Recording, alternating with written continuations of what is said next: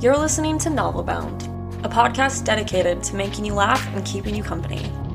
Each week, we're sharing all of our favorite books and the embarrassing side of life.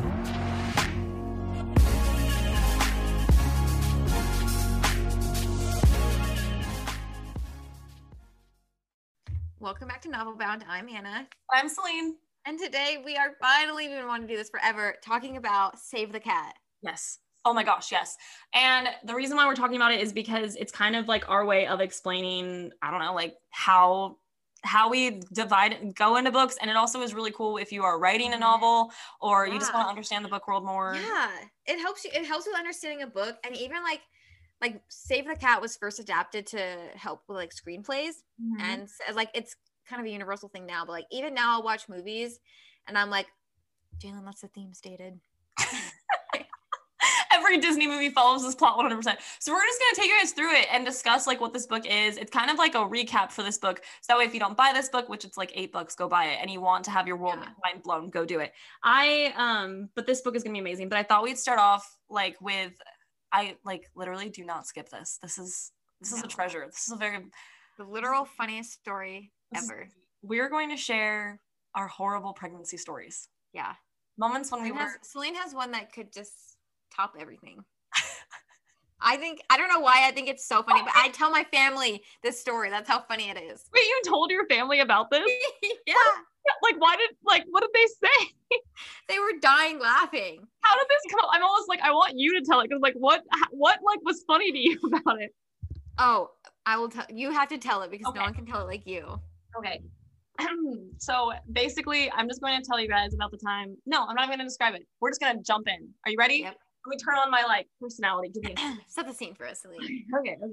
So, I was not one of those people that when they got pregnant was like, everything's glowing, everything's great. Like I vomited for like 10 times a day, and I'm not exaggerating, for 6 months. Like I got to the point where I would eat something and then have a popsicle so that when things passed through my mouth, I didn't taste like that. And oh my gosh, at this point, Anna was like starting our friendship, which I didn't like realize at this point, but she was like bringing me doTERRA oils and fresh bread.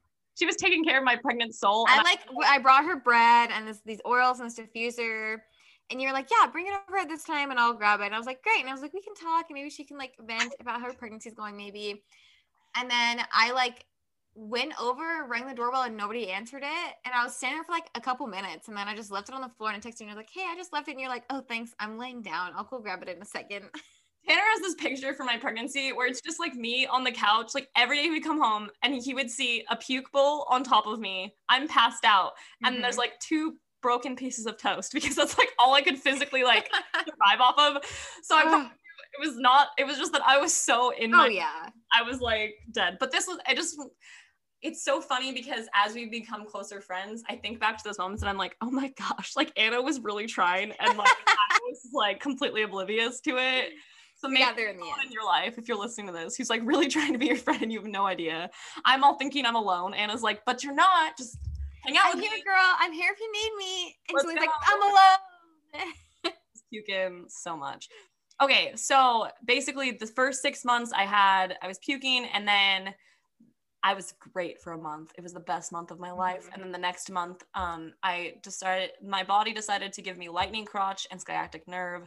Lightning crotch, people don't know what it is. It's a real thing. Did you have it?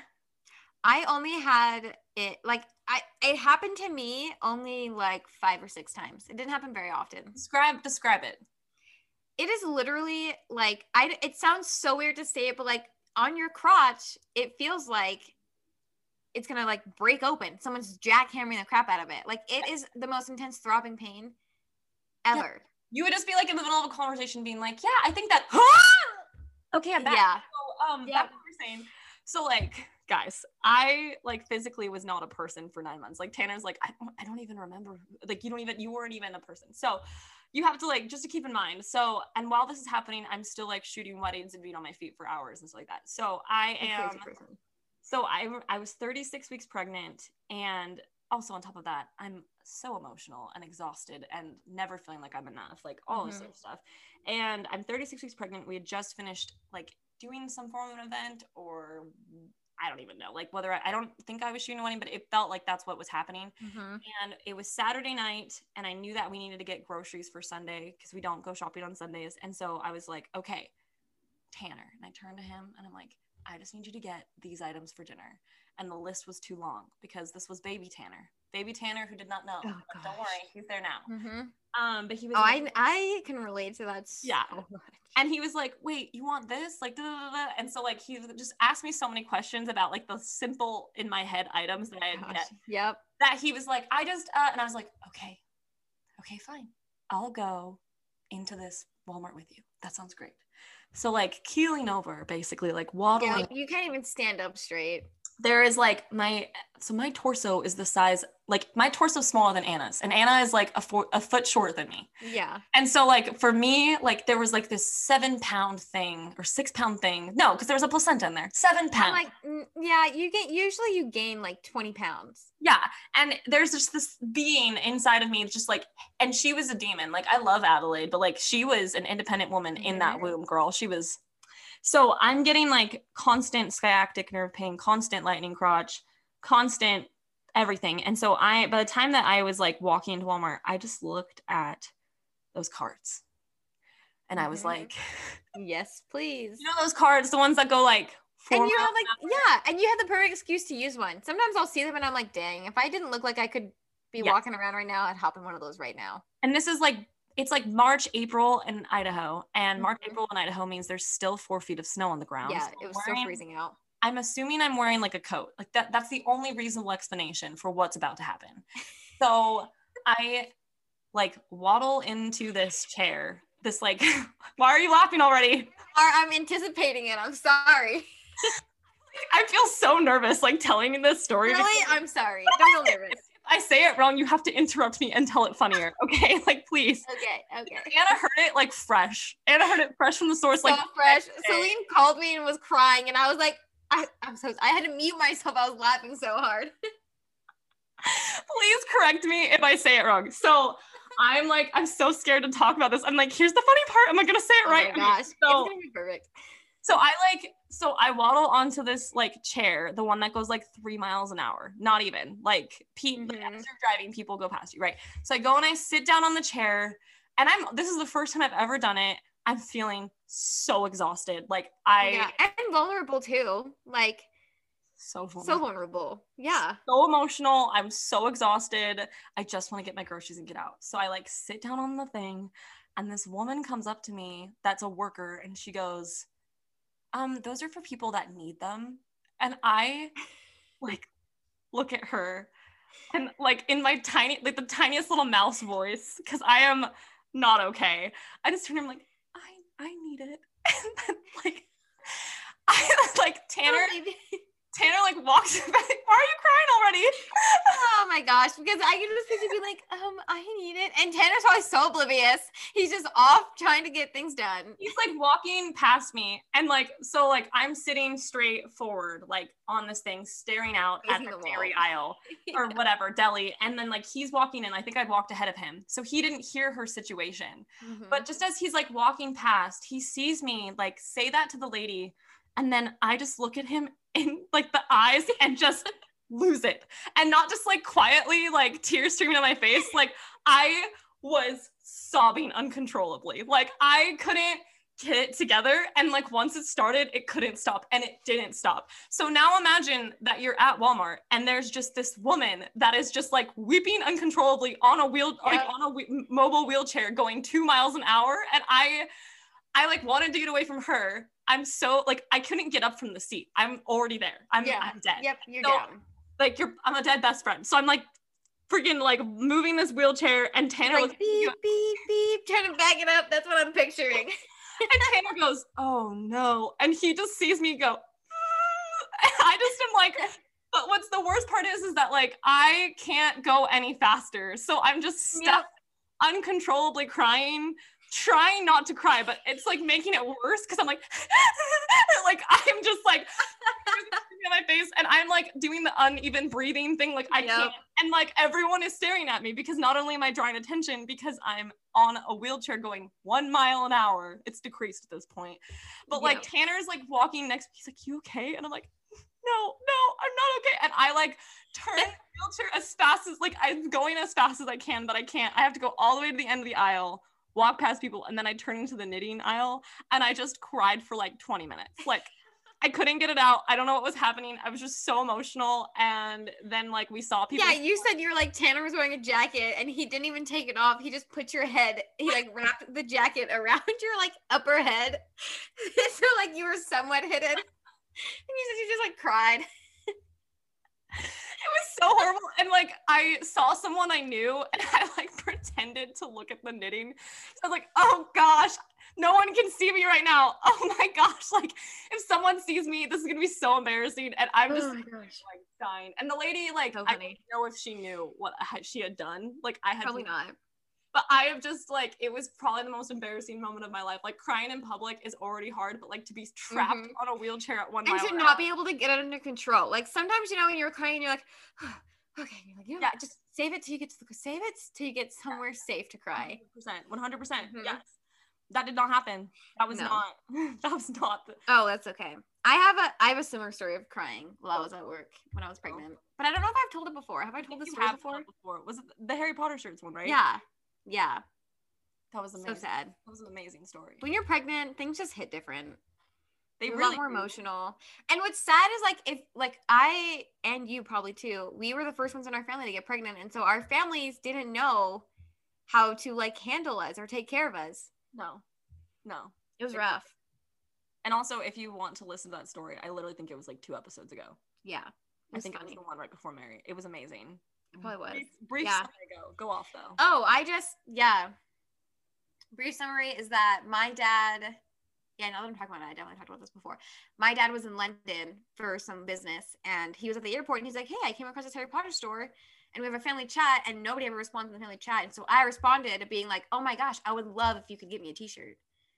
And he's like, yeah, okay, I got you. And he sent like three options, and I was like, yeah, give me that one. I would love that.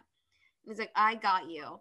He gets you. Yeah, this whole time, nobody else has said anything. I think Maria had been like, I would love a t-shirt too. And so he's like, okay, well, I'll get you a t-shirt as well.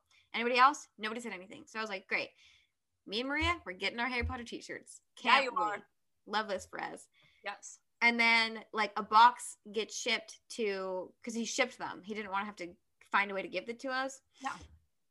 A box got shipped and delivered to their house in Utah, which is where 3 of my siblings live. Mm-hmm. And there were 3 shirts in there. And I was like, okay, well, just like one of those shirts are mine. And my brother was like, no, it's mine. And I was like, no, one of those is mine. And he's like, no, all of these 3 shirts are for the 3 people who live here. And I was like,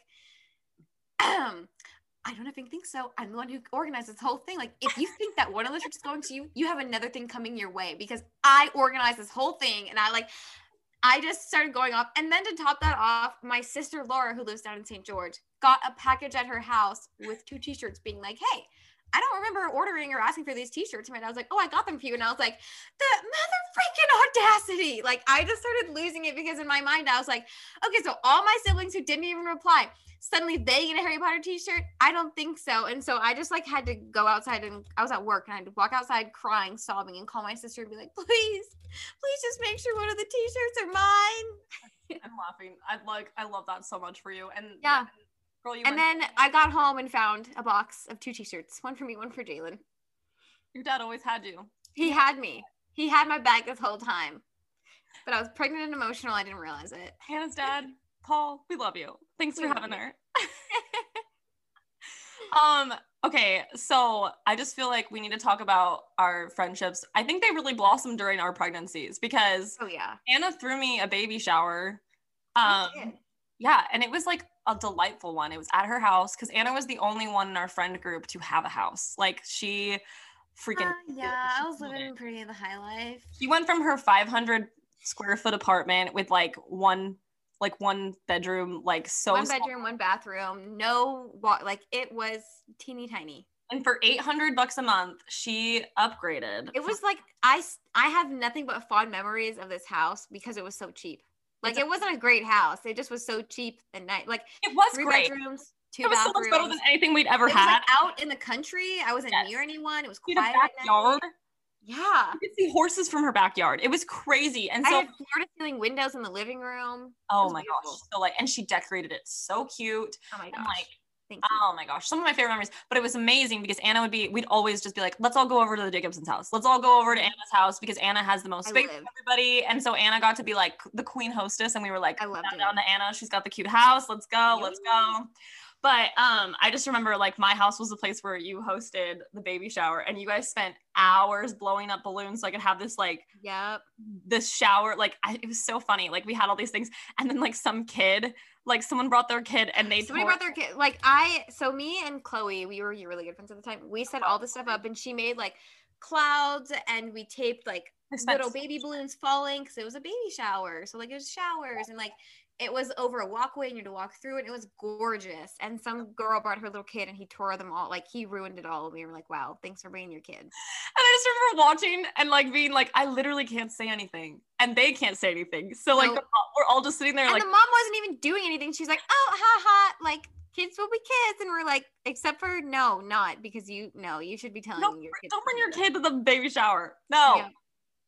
There are times when kids are amazing and excited. And I can say this as a mom. I'm a mom. I'm not being judgy. I'm literally like, there are times where you have your kids and that's what it's meant to be. And then there are times where you don't have your kid because like baby showers are like the perfect excuse for women to get together. And like there's not very many options where you can be like, hey, like I'm going to this event and I can't bring my kid. Oh yeah. I don't even know if it probably wasn't even her fault. She probably had something else going on. But I was just like, oh my gosh, homie. I'm sure. But we're allowed to complain. But yeah, no, you and Chloe like went so awesome on it. It was so amazing. And then like I was just one of my pride and joys is that I was like one of the first people you texted when you were pregnant, because I think I was like one of the I was one of your like new, like you didn't have a ton of friends at the time that had kids. I think I was one of like the only ones that had kids. So you were like, Selene, I'm getting really emotional this weekend and I want to murder everybody. Do you think I'm pregnant? And I was like, sounds like it. Let's go. So it was like so exciting and thrilling. And then I shot Anna's birth. She did. Selene filmed my birth. We need to post it one time. Just like so. I have to know. You guys even be interested in seeing that? I just think that it's so fun. It's so beautiful and emotional. And like, I just think it's cool because I made 2 versions. And it's like, I've never done that for anyone else, but I did it for you, which is just shows like how much I like care about you and stuff. Is like, so we were there. Oh my gosh, your birth story is so funny too. I'm like mad about it a little bit. I'm like, really? It is not really. I'm not really mad, but I'm like, of course that's how it would go down. Oh, 100%. It's so funny to me. But no, but I just remember I interviewed all of your family members and they all made messages for Lincoln, advice for Lincoln. And now he's older. And like when he's like 15, like you can give it to him. Yeah. And we have that version, which like is so emotional because didn't your Pepe had just passed away? Yeah. My mom's dad, my Pepe had just passed away and my meme came out to be there for it. And it was so tender. She was just talking to us and she like said something like, he was with you. He saw you before we did. Like you did meet him. And it was like, I'm going to go watch it now. I'm going to go watch your birth story and go cry. Cry every time I watch it. Because you have to understand, like, while this is happening, like, so I'm filming the birth and I'm editing it because I try to get them out to my clients, like, within a week, which by the way, hire me if you live in Knoxville. But like, I'm editing this and I'm like crying while I'm doing it because you have Anna like pushing and Jalen holding her hand. And the music is so beautiful. And the music is like telling the story. It's Spirit Cold. There you go, in case you want to look at that song. And then like while it's happening, you hear like the like all of her family gathering around her, giving like advice and love and whatever. And I'm just like, I'm watching it and I'm like, F yeah. We're all gonna cry. You like messaged me and you were like, I got a little too personal about this, but no regrets. I know. I was like, okay, so here's a social media version that like isn't going to make everybody cry, and here's your version. And I just remember I came over to your house. You had just left the hospital, and I was like, "Are you ready for this?" Like I was like, "I'm about to." Yeah. And you were just like, "Hi, I just gave birth. Thank you so much." I've just given birth. Would you like to hold my child? And I was like, "Hell yeah, I do. Yes, I do." Baby with his cute little curly hair. Yep. I saw him enter this world. You bet I'm gonna freaking hold him. That's what I think. I have this with people that I've like, when I've seen their births, I'm like, I see their kid and I'm like, I saw you take your first breath. You bet I'm secretly your godparent. Like, oh, heck yeah. If godparents were a thing, you would 100% be Lincoln's godmother. Yes. Sounds good. Me and my sister have a pact that like, if one of us dies, then we'll take the other kids. So like, Shannon, which to be fair, Shannon's getting the good end of the deal on this, but you know. Shannon is getting the good end of the deal on that. She has twin boys, my sister. But I like that idea because I'm like, none of my other siblings, I don't think could, none of them are parents. So I'm like, I wouldn't trust a single soul. So Anna, if you want that too, since Shannon and you probably won't die at the same day, like I could probably handle it. So if you want to like swap kid, like if you guys die, we'll take your kid. Your mom would be like, what? And I'd be like, shh. Talk about it. It's all worked out. You can take them. It's fine. It'll be fine. So funny. I would take Lincoln any day. Any day. Yeah. Oh, he's so cute. I'm like thinking, I'm like, I'd probably do that deal with either my sister Laura and her husband Hayden or Maria and her husband Thomas. Oh yeah, 100%. Now that Maria's all married and stuff, I'm like, yeah, Maria could do it. Maria could do it. Laura, you could too if you're listening to this. Mm-hmm. You all would be adequate. They would all be adequate, except for my mom would fight every one of them to the death. I would figure out a way to insert myself into your lives. I'm like, I know Anna's gone, but I'm still here. I'm still here. And as the best friend. I will be here every summer to like take Lincoln to the movie. Yes. Okay? Now I'm getting sad. Okay. Back to pregnancy stories. Yeah, so it's great. I have a lot of like puking stories, but I think I'm gonna save those for another time because we got to get down to Save the Cat. Yeah, we do. Okay, so yeah, on to Save the Cat. Yeah, now that you've heard a lot about our pregnancy and how wonderful and joyous it is, there's a reason why I'm not pregnant yet. Honestly, my pregnancy wasn't the worst. Like, it was pretty manageable until about like 38 weeks, and then I was like, actually at 30 weeks I gave birth. Until about like 30 weeks, and I was like, get this child out of me. Couldn't do it anymore. I just remember looking at you and being like, it's okay to complain, Anna. It's okay. You can complain to me. I will be that friend. Slowly I was like, okay. I hate everything. I can't sleep. This baby kicks all the freaking time. He has the worst hiccups. My freaking back is killing me. Do you remember like when I was a mom or when I was pregnant and then there would be like other girls that were pregnant with me at the same time and they're like, I was like, isn't this hard? And they're like, no, I'm actually loving it. Like this, I feel like I'm better. I'm like, I don't care what you say. People who are like, I was born to be pregnant. I love to be pregnant. It is so adorable. I'm like, you're lying. You are bald-faced lying to me right now. And you know what? Fine. I don't have to call you out, but just know deep down, I know that you're lying. I love that. No, it's so true. And then I just like, whenever I'm talking to a new mom and she's like, you know, I'm just going to do this like this way and this way. And I'm like, kids are so much easier. Kids are so easy to raise when they're like non-existent, right? Like they're the best. Like I have the best non-existent kids I've ever had. Like, you know what I mean? I'm like, great. You're the best mom ever. You really are. Just, okay, now I saw something earlier that was like, people who don't have kids are supposed to think that they can raise their kids better. That's how that's how life continues to go, because they think that they can do it better than other people, so they have kids. Yes. But then they realize they freaking can't do it better. It's impossible. That, or it just has to, like, you have to wake up and like that your child is the sun and the moon and the stars and you like live for it, which like by all means be a mom and like go for it. It's like if anything, like good, please raise your kid better than I'm raising my kid, because like then your kid will be awesome. Like, let's go. But like I want to be that person who is like, my world revolves around my child. And my world really does revolve around Lincoln. Like we have no choice. Let's be real. He is my, he gives me life and I love him so much and everything I do is because of him. But at the same time, I'm like, it's just who I am as a person. I can't exist as only a mother. I have to be something else as well. What has it been like for you though? Like, finding your identity. I feel like you've done a lot of that over the past. I totally have. This is like Celine had her dark moment when we were doing like the questionnaire. Like my dark night of the soul. My dark moments were like after I had given birth, I just didn't know who I was anymore. I had no identity. Like I remember going to this doctor and he was like, if your friends and family like described her as a person, like what would they say? And I was like, I don't know. Maybe they would say it was nice. I'm a mother. And he was like, okay, but who are you? Like you're a mother, but you can be other things. And I was like, I don't know. So I had to like totally find myself again and like get my hobbies back. Even if I was just reading or talking to, like, it really started because me and Celine started calling each other and being like, hey, like, let's talk for 3 hours and like be friends and exist outside of the world, like to each other. Hey, you're staring at the wall too while your kid is watching the TV. Okay, let's just. Another thing too, though, is like, you so Anna gave birth and then like yeeted out of Idaho like very quickly. Yeah, I gave birth. Completely It was like, we were going right into winter. I gave birth in September, and fall is my favorite season. And so I was recovering and I couldn't do any of the fall activities. Like I remember Celine, you took me to a pumpkin patch and it was like the light of my like whole month. That's amazing. Yeah. And so like I couldn't do any of the fall activities I wanted to do. And I didn't like, I don't know, Jalen. So I'm no joke. I gave birth, came home, and 3 days later, my husband went to his last semester of school and was doing like 18 credits. So I was just like, we were just totally surviving, just on surviving mode. And I remember I was so excited that you stopped working because you were working nonstop. And then I was like, so you're not going back to your job? You're like, nope. And I was like, want to hang out every single day of our lives? You're like, yep. And I remember we like, it was like hooky because I was like done with weddings at that time. And I was like, Hannah.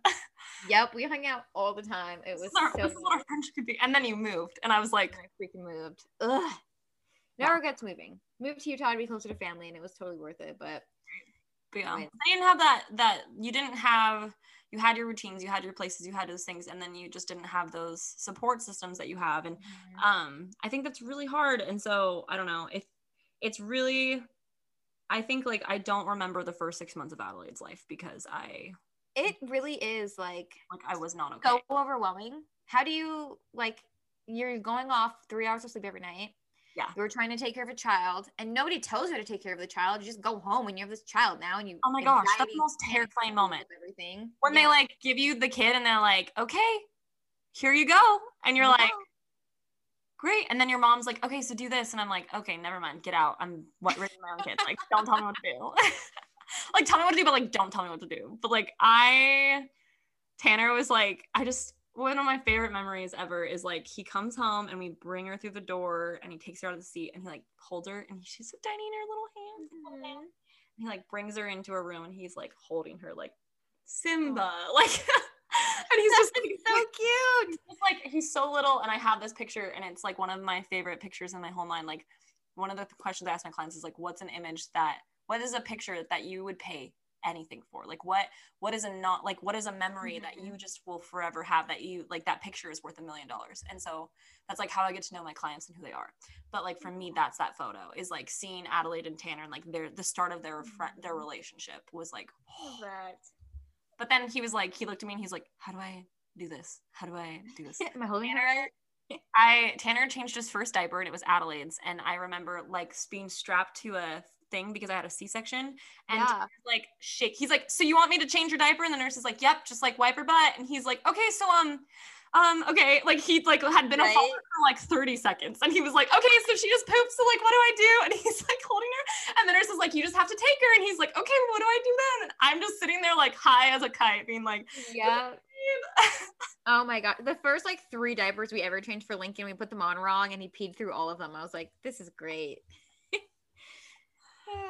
Okay, so back to Save the Cat. I know, right? Back to Save the Cat after that tangent. I was ready. Motherhood, it really is the most like essential thing I'll ever do. And I know that like my kids are my whole life. It's what I'm here to do. But like if anyone listening to this is ever like struggling, 4 kids, 1 kid, 5 kid, hit us up, girl. Pet goldfish. I mean, you let us know. Right? Hit us up because we know what it's like. We've been there and everyone has. Not enough people talk about it. So we can even like do an episode if like let us know if this is something that you actually are interested in. But we could totally do an episode just on motherhood and like we did the Ask Us Anything episode and like it's one of them. We get DMs almost every day about those conversations and like what we went through and like things like that. And it was a really deep conversation. And I think like if we obviously we're always going to be talking about books, we're always going to talk about those things, but like part of it is that this is supposed to be a comfort food. Like we want you to feel not alone. So if we want to do an episode about motherhood or learning things, like we would love to do it. You just gotta let us know. Yeah. We don't know what you like. We don't know. In the DMs. Okay, on to Save the Cat. Me and Celine are obsessed with Save the Cat, and actually Celine introduced me to Save the Cat, and my life will never be the same. It is the most fascinating thing to me to know. So basically what Save the Cat is it's called a beat sheet. And so typically, this isn't for every single movie or book ever written. You will have 3 acts, right?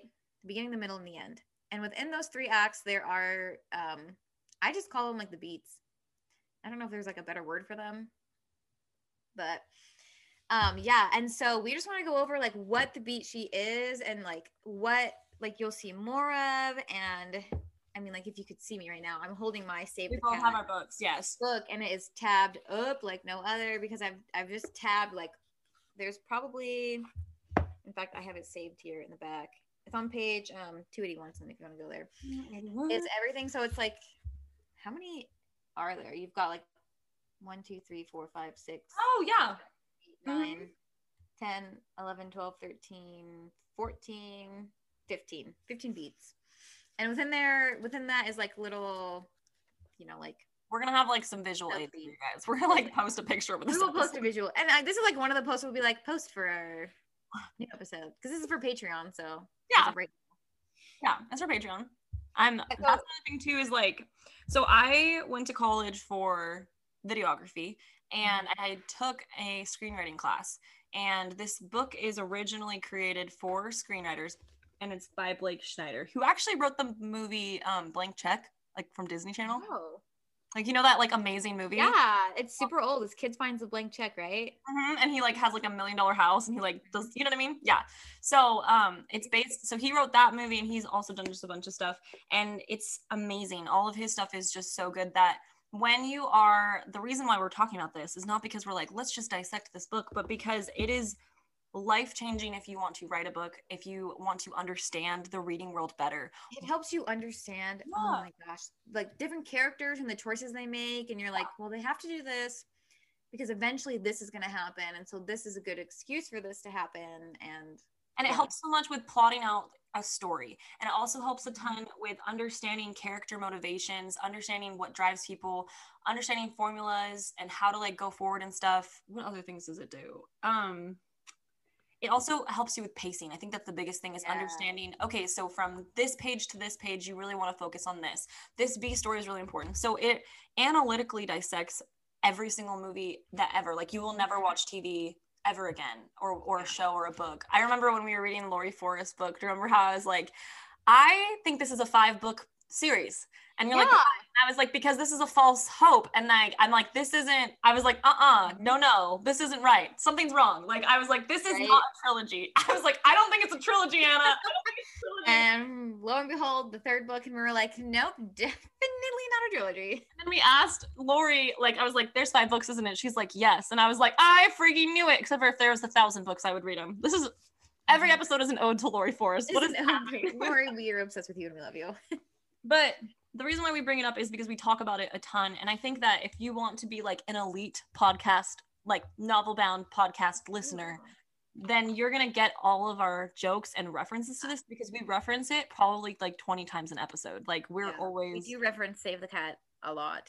Because it's such a great way to understand a book, and it's really fun to read. It's really cool. So Jessica Brody has redone it for how to write a novel. So it's Save the Cat writes a novel, and it's just about writing a novel. And it's amazing. So she goes through all the different beats, and then even on top of that, she goes through like so the examples of certain books beat sheets with like, so like you've got the like whodunit, the mystery, and then Dude with a Problem, which is a guy who's just a normal guy who rises up to the occasion, and then you have the Chosen One, which is like Harry Potter, and then they'll like join him, leave him, or take him down. So it's like an individual coming into a group, choosing how they interact with that. And I just think it's so fun. So we have examples of all those beat sheets. And we have the Harry Potter beat sheet we want to talk about, but for all of that, we actually have to talk about what the beat sheet is in general. Yes, and I think we should also first start off with Save the Cat. Oh gosh, I just burped. Sorry. Save the Cat. Like, what is Save the Cat? Like, what is, so why is it called Save the Cat? It's called Save the Cat because every heroine or main character needs a Save the Cat moment. Whether it just makes them relatable and likable as a character. And so like their Save the Cat, like what's a good example of a Save the Cat moment? Okay, so for example, here's like what I would say is that I'm trying to like not repeat the same thing that you're saying. So I'm like trying to be like, don't repeat Hannah's amazing sentence. So when you start off a book, like your character has to have an external and an internal struggle. So like externally, Harry wants to get like through school, and internally Harry wants to be liked by people, right? But like or like, for example, with, Up's a great example of this, like the movie Up. Yes. So he's like a grumpy old man, but like he has that beautiful save the cat moment where he's just like such a good husband to Ellie and stuff like that, that's your save the cat, but then like you understand him, so you're rooting for him because you saw who he was. So save the cat can be anything. It's just it's an active redeeming thing. If you followed us with Dance of Thieves, it would be the juggling, and oh my gosh, the save the cat for Jace was 100% him with his nieces and nephews, or no, siblings, younger siblings, and stuff like that. Just Jace plus a child equals save the cat. But yeah, I'm trying to think if there's save the cats are so important because they like everyone has to have one if you want them to be a redeemable, like a likable character. Yeah, and like I think it's really important to figure out what they want. And like Blake Snyder talks about, gosh, we're about to get really nerdy. I'm like, I can feel like my nerd. Well, I'm like Rise. I'm like, we could talk about Rise and Save the Cat because I'm like, I think that his Save the Cat was yes, Feyre, definitely. Yes.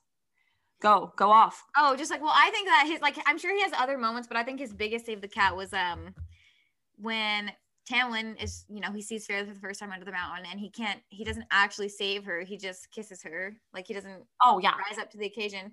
And Ryzen sees this and he's like, you mother effing idiot. And he's like, okay, now I have to fix all of this. And so he has to put his hands all over her body and kiss her to protect her because like she's his. And so like, I think like looking at that from objectively, you're like, no, like that's a crappy thing for him to do. But no, he's saving her life.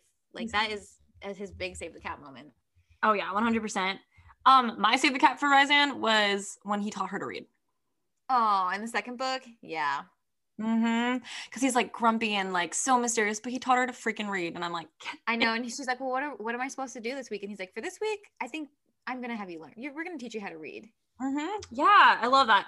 So, but yeah, so like when you're starting, like it's really important to like have a save the cat for the character if they're unlikable. That's so important. But there's like, so like in the first chapter, we're really just like talking about like writing a book and like why we loved this book and stuff like that. So it's really just us pretending like we know how to write books because we've clearly written a book. But I will say that Anna and I are like, how would you explain what we're doing right now? We're very casually both each writing a book. And like, that's like, yeah. Like, I mean, in a couple of years, maybe like our dreams will come true and like these books could one day be published, but like, we're mostly just doing it for fun because we love, like, I personally love planning out the beat sheet and like figuring out what each like motivation for each character will be and why they do the things that they do. And it's so incredible. I just like experiencing a new world. Like it's been so fun to like to challenge and get something outside of me that I never thought I could. And so as long as it stays to the point where I'm just like creating for fun and it's just like and it's like, then I'm just going to keep writing until it's done. But I mean, I could not be a write on Instagram being like, okay, so today I wrote for, 4,000 words today. Like I couldn't do it.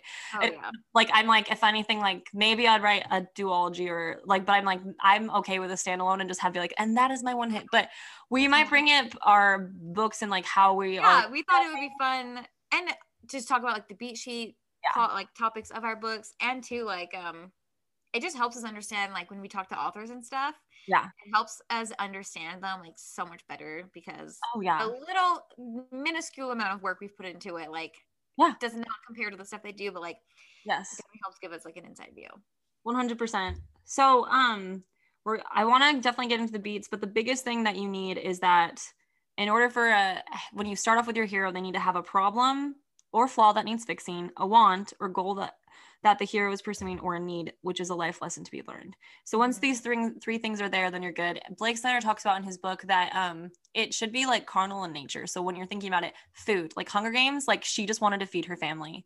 Lust, which is a carnal need, which is like a huge motivator for stuff. Hello, Jack and Rose.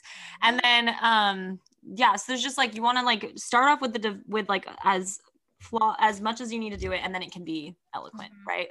Like Percy Jackson just wants to like freaking live, like not. He just wants to have a good time. He just wants to stop being chased by the gods and live his life, please.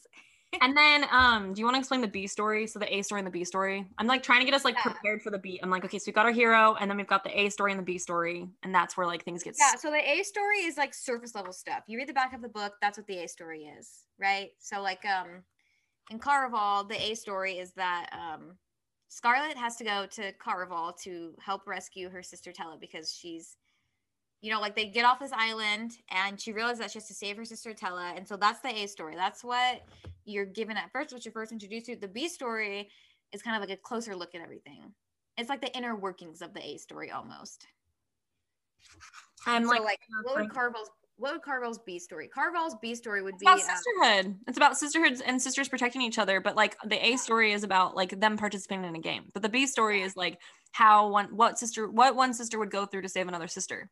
Yeah, exactly. That's really well put. Yeah, like but yeah, so it's really interesting. What's cool about it is that there's just so much. Honestly, if you just read this book, it's there. But we can jump into the beat sheet. It's amazing. So if you're a plotter, like go get this book. But I even think like I'm more of a planter. Like I plot very thoroughly and then I get into the book and then I'm like, oh gosh, this is taking a very different direction. So let's talk about, do you want to do the beat sheet and we could kind of parallel it to Harry Potter to help people understand? 1000%. Yes. Do you want to stay on what page is the 150? 150? Or for 150 is for like the in-depth review. 158 is the cat's eye view. Oh, perfect. And that's for Harry Potter. I'm just trying to find like when they explain what things are. Oh, starting the first key is 29, the opening image, Act 1. Okay, perfect. So what's going to happen? And so what's really cool about this is we'll just parallel what it is for each time. I was already there. That's what's so funny. It just takes a while. Okay, so for Act 1, it's really simple. Do you want to explain just like the pieces of it and then we'll go into each detail? Yeah. So Act 1 is like, so, you know, there's a 3 structure act for writing. Mm-hmm. So Act 1 is mostly setting up everything that's going to be like it's exposition, it's world building, it's character introductions. It's like a lot of that stuff. Like why, motivations. And I think even a catalyst is in the Act 1. Yeah, we've got opening image, theme stated, setup, catalyst, and debate. So the first thing that you're going to get is the opening image. And so for Harry Potter, what was the opening image? So the opening image for Harry Potter is Voldemort has been defeated for now, and baby who somehow managed to survive the attack, the boy who lived, is dropped off at the Dursleys' house at Dumbledore's. So usually the opening image is like the first chapter, or not epilogue. What's it called? I love it. I like to think about it as like Finding Nemo when like the mama fish and the dada fish. Yeah. So it's like a what's that word called in the beginning of the book? Prequel. No, not prequel. Oh my I don't got it. Nope. Whatever. It's gone. We're there. We're trying. It's fine. Okay. But yeah, so it's basically the point of the opening image is to provide a quick before snapshot of your hero and their world. Where does it go as 1%? So for example, in the movie 17 again, it's like when he like hates his life and he's like 35 years old and like he's like dealing with divorce stuff or whatever. And he just goes like, he's just, man, this totally sucks. And I wish that I was young again. So like you are instantly entered into the world. So for Cassie, it's like she's got these new people and she's having a great time and she's just like slashing, like, bleh, and then like she's found these people. Why can't I think of what they were called? Girl, I don't know either. I want to call them the Valkyrie, and I know that they're not called Valkyries. Nope. But it's a good. I'm no help. I'm zero help. I'm your dead best friend. It's fine. Okay, so then next is the theme stated. Yeah, and the theme stated usually is with like in a sentence. It's usually said by like a side character or like what's okay, here's Harry Potter's theme stated. Famous before he can walk and talk, famous for something he won't remember. Can't you see how much better off he'll be growing up away from all that until he's ready to take it? The lesson Harry will have to learn in this novel and the rest of the series is how to deal with his status as the chosen one. Yeah. And when you like look back at everything, it will just make so much sense. But where does it go? It briefly alludes to the transformative journey that your hero will take and the flaws they'll eventually conquer. Essentially, the theme stated is the hero's need or life lesson somehow hinted at up front in the story, often by a secondary character. So somewhere in Act 1, a character, not the hero, will make a statement or pose a question to your hero that somehow relates to what the hero needs to learn by the end of the story. And like in my screenwriting class, and the person that taught my screenwriting class, she wrote Charlie, like the movie Charlie. Whoa. Mm-hmm. She's amazing. I love her.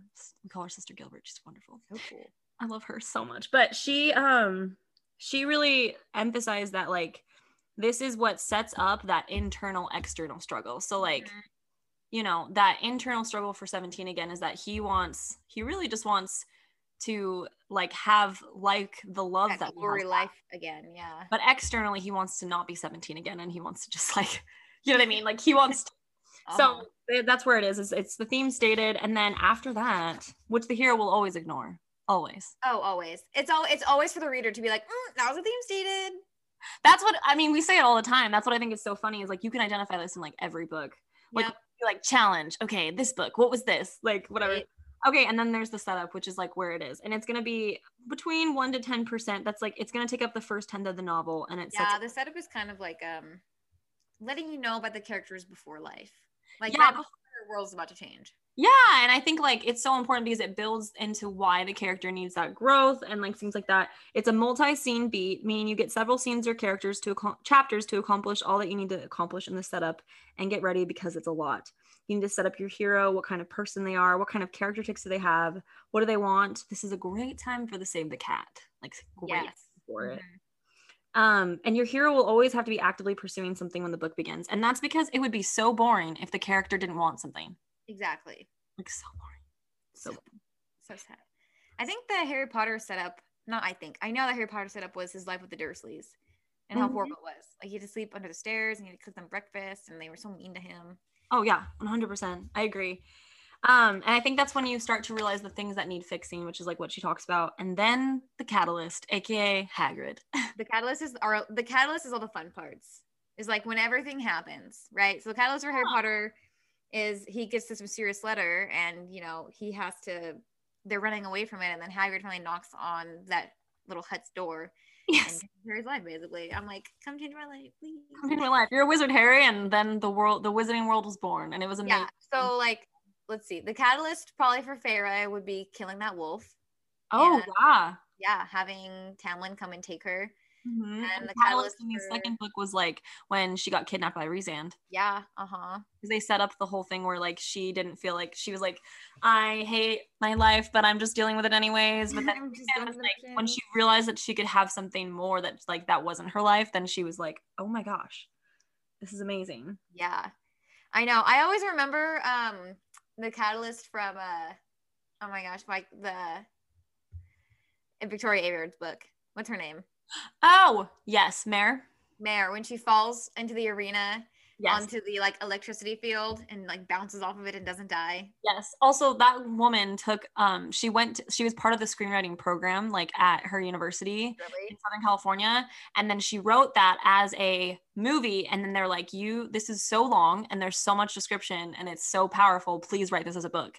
And that's what she did. So I know 1000% that woman has she beat cheated. Like I know I know she did. Like now that her books are being turned into a show on HBO or wherever, cheating her world out. Like that's amazing. Living her best life. Yeah. But I love the catalyst. It's my favorite part. And I think that's the thing that gets everybody in the book. So like when you're reading the back of a book, it's like blah, blah, blah, lived a normal life until, and then that event is going to be like, that's what shakes it up. And now they're going to go on these funny adventures. Like it's amazing. The catalyst is my favorite part.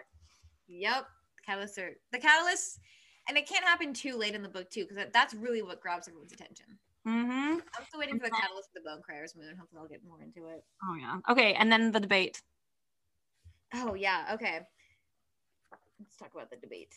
So it shows how resistant. The debate for Harry is go off, Anna. Going to Diagon Alley with Hagrid and like preparing to attend Hogwarts and getting all of his things, and like that's not like a typical debate. You know what I think it is?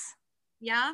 When he's under the Sorting Hat, because I know he's trying to debate whether or not he's supposed to be in Slytherin or Gryffindor, but he's trying to figure out if he belongs in the Wizarding world in that moment. I think that's really I like that. I think the reason it maybe isn't listed as a debate in here is because it happens a little bit later in the book than where the debate would go. But I think that is a great debate. Because it's because I literally just read this book, like literally like 3 weeks ago. But I think, so Harry has like an extensive conversation with the Sorting Hat. And he even comes back in when he goes to Dumbledore's office, puts the Sorting Hat back on. I can't remember if this is in the second book or the first bonnet. He's like, gotta be in your bonnet, Potter. Yeah, you would know. You would remember. And he was like, do I belong here? And he's like, well, I think I did it right. But I think like when he's asking that, he's not asking if he belongs in Slytherin. He's asking if he's good enough to be a Gryffindor, if he's courageous like his parents, but he's also trying to figure out like that makes him good enough to be like the fact that he wants to ask that makes him good enough. Harry, we love you. I love Harry. But yeah, so the debate is so important. And so like deciding whether to go. And I think like in my book right now, I think so we just had the catalyst in my book. And the debate right now is that she has this, you will have no context to this whatsoever, but just. We'll get to it later. Don't worry. Yeah, we'll get there. Is that she has her sisters that she loves to death and she has this town and she has a lot of reasons not to do it. But then if she does go forward and do this thing, then like she could save people and she could make a difference. And she's also really excited to like explore something outside of herself that isn't just like her day-to-day life. And so she has that constant debate of like, I'm there for my family. I don't know if I can do it, but also knowing like what it is. And of course they're going to go towards the scary route, which is so fun. So fun. That's where we enter into Act 2. Yo. Which is 20% in. So like the first 20% is Act 1. So to Act 2, let's go. Yeah. And then you'll get your break into 2, which is basically like leaving Act 1 behind and entering into Act 2. That's kind of mostly so like that for Harry, Hogwarts that's Express. On the train.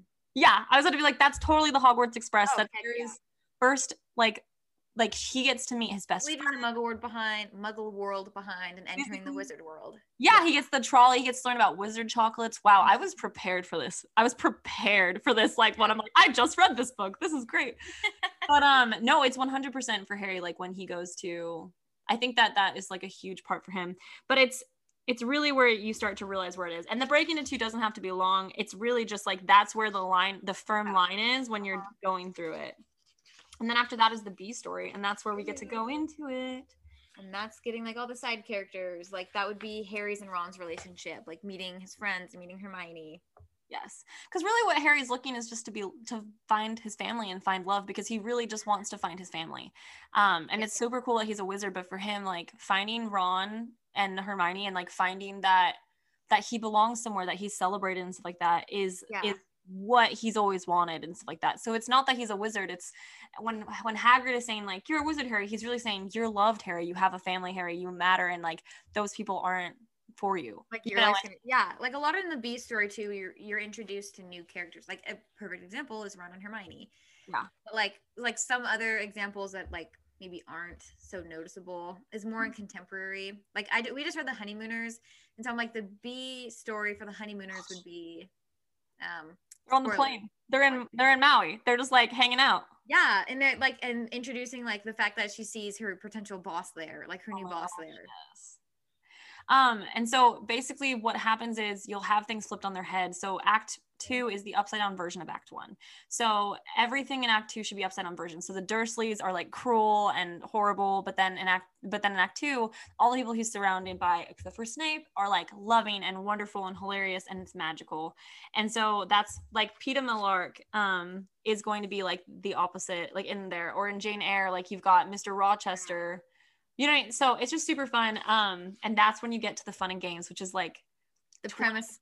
Basically the premise of the book, right? It's the reason why people pick up the book. That's the whole reason why people pick up like a magical school. So it's Harry learning and going to all of his classes, and Feyre learning about the world that she's been introduced in ACOTAR, and exploring the grounds, and what else? It's like I'm trying to think. Yeah, I'm gonna think. What's a book that I love? Well, Camp for Half-Bloods. It's literally like when you're describing a book to someone, you're like, it's Camp Half-Blood. Yeah, when it's a camp for Olympian kids, like, you know what I mean? So you're like, oh my gosh, this is amazing. So that's where the premise of it would go, and that's what people read it for. And so that's when you get to just have fun. It delivers on the premise of the novel, and shows us how your hero is faring in the new Act 2 world, whether they're having fun or floundering. So for Black Witch, you see Aloran is not doing well, like for an example, like she's learning all this new stuff, but she's also like where she needs to like do there. And so like for Hunger Games, like they're in the Hunger Games. There we go. They're in the Hunger Games. Now she's got to go do it and stuff. And at this point, they're not having like an internal, external crazy thing. It's just like they're just discovering their powers. They're learning how to do all these things. That's in the selection. Like she's in the selection and she's flirting with her little prince boy. She's there with all of the girls and they're being catty towards her, and she's like, I'm just trying to survive, yo. And this is where like things start to go crazy. So like got the beginning, and then suddenly we've got the midpoint, which is like the literal middle of the book. And a lot, like usually when the midpoint happens, it's like Troll in the Dungeon. Like Harry wins his first Quidditch match as the midpoint but that like it introduces just more than that, because usually you'll have your either false victory or false defeat. loss, false defeat. Which at that point, that's when you start realizing whether the book's going to end happily or not. And if you are in the middle of a series and you want to know when the high points and the low points are, it's starting to get there. And like the good authors. This is when I get really nervous. When I get so nervous, is I'm in the middle of the book and they're like, "Yes, we have won. We've defeated this person." I'm like, "Oh no, they're having a false victory," or like a false defeat. A false defeat to me is like better than a false victory, because I'm like, I know that a real victory is coming after that. You know? Yes, 100%. And then you can get through it. Yes.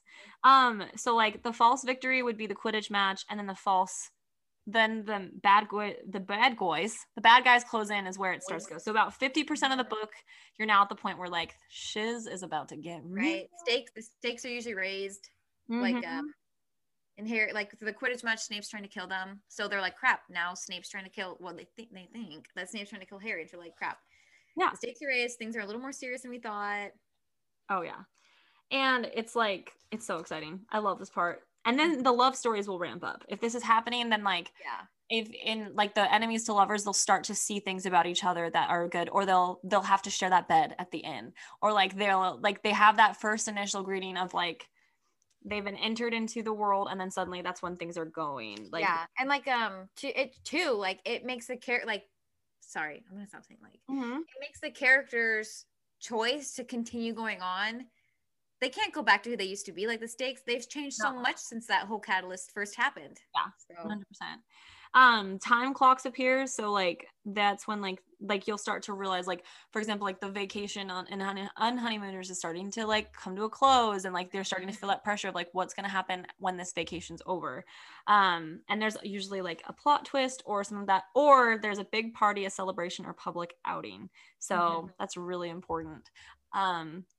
And so that's where you shift from your wants to your needs. So you start realizing like, so the troll in the dungeon was a huge point for Harry, because then which this might be fun and games, but that's when they realized that they wanted to protect Hermione. Like, I feel like that's such an important moment for them. I don't know what the beat sheet says for it. And I don't really know where it takes place. Further into this. But I like feel like the troll was such an important moment for them, because it was the start of Hermione, and he started realizing like he has something inside of him that he can protect. And like that was such a big moment for Harry. And that's when the bad guys close in. Yeah. But yeah, and it says that often the midpoint is where the A and B stories cross, meaning A story characters and B story characters intertwine or cross paths in some way. So for me in my book, she's got this world that she is now involving and like exploring, but she also has her at home world and her sisters and her family and stuff like that.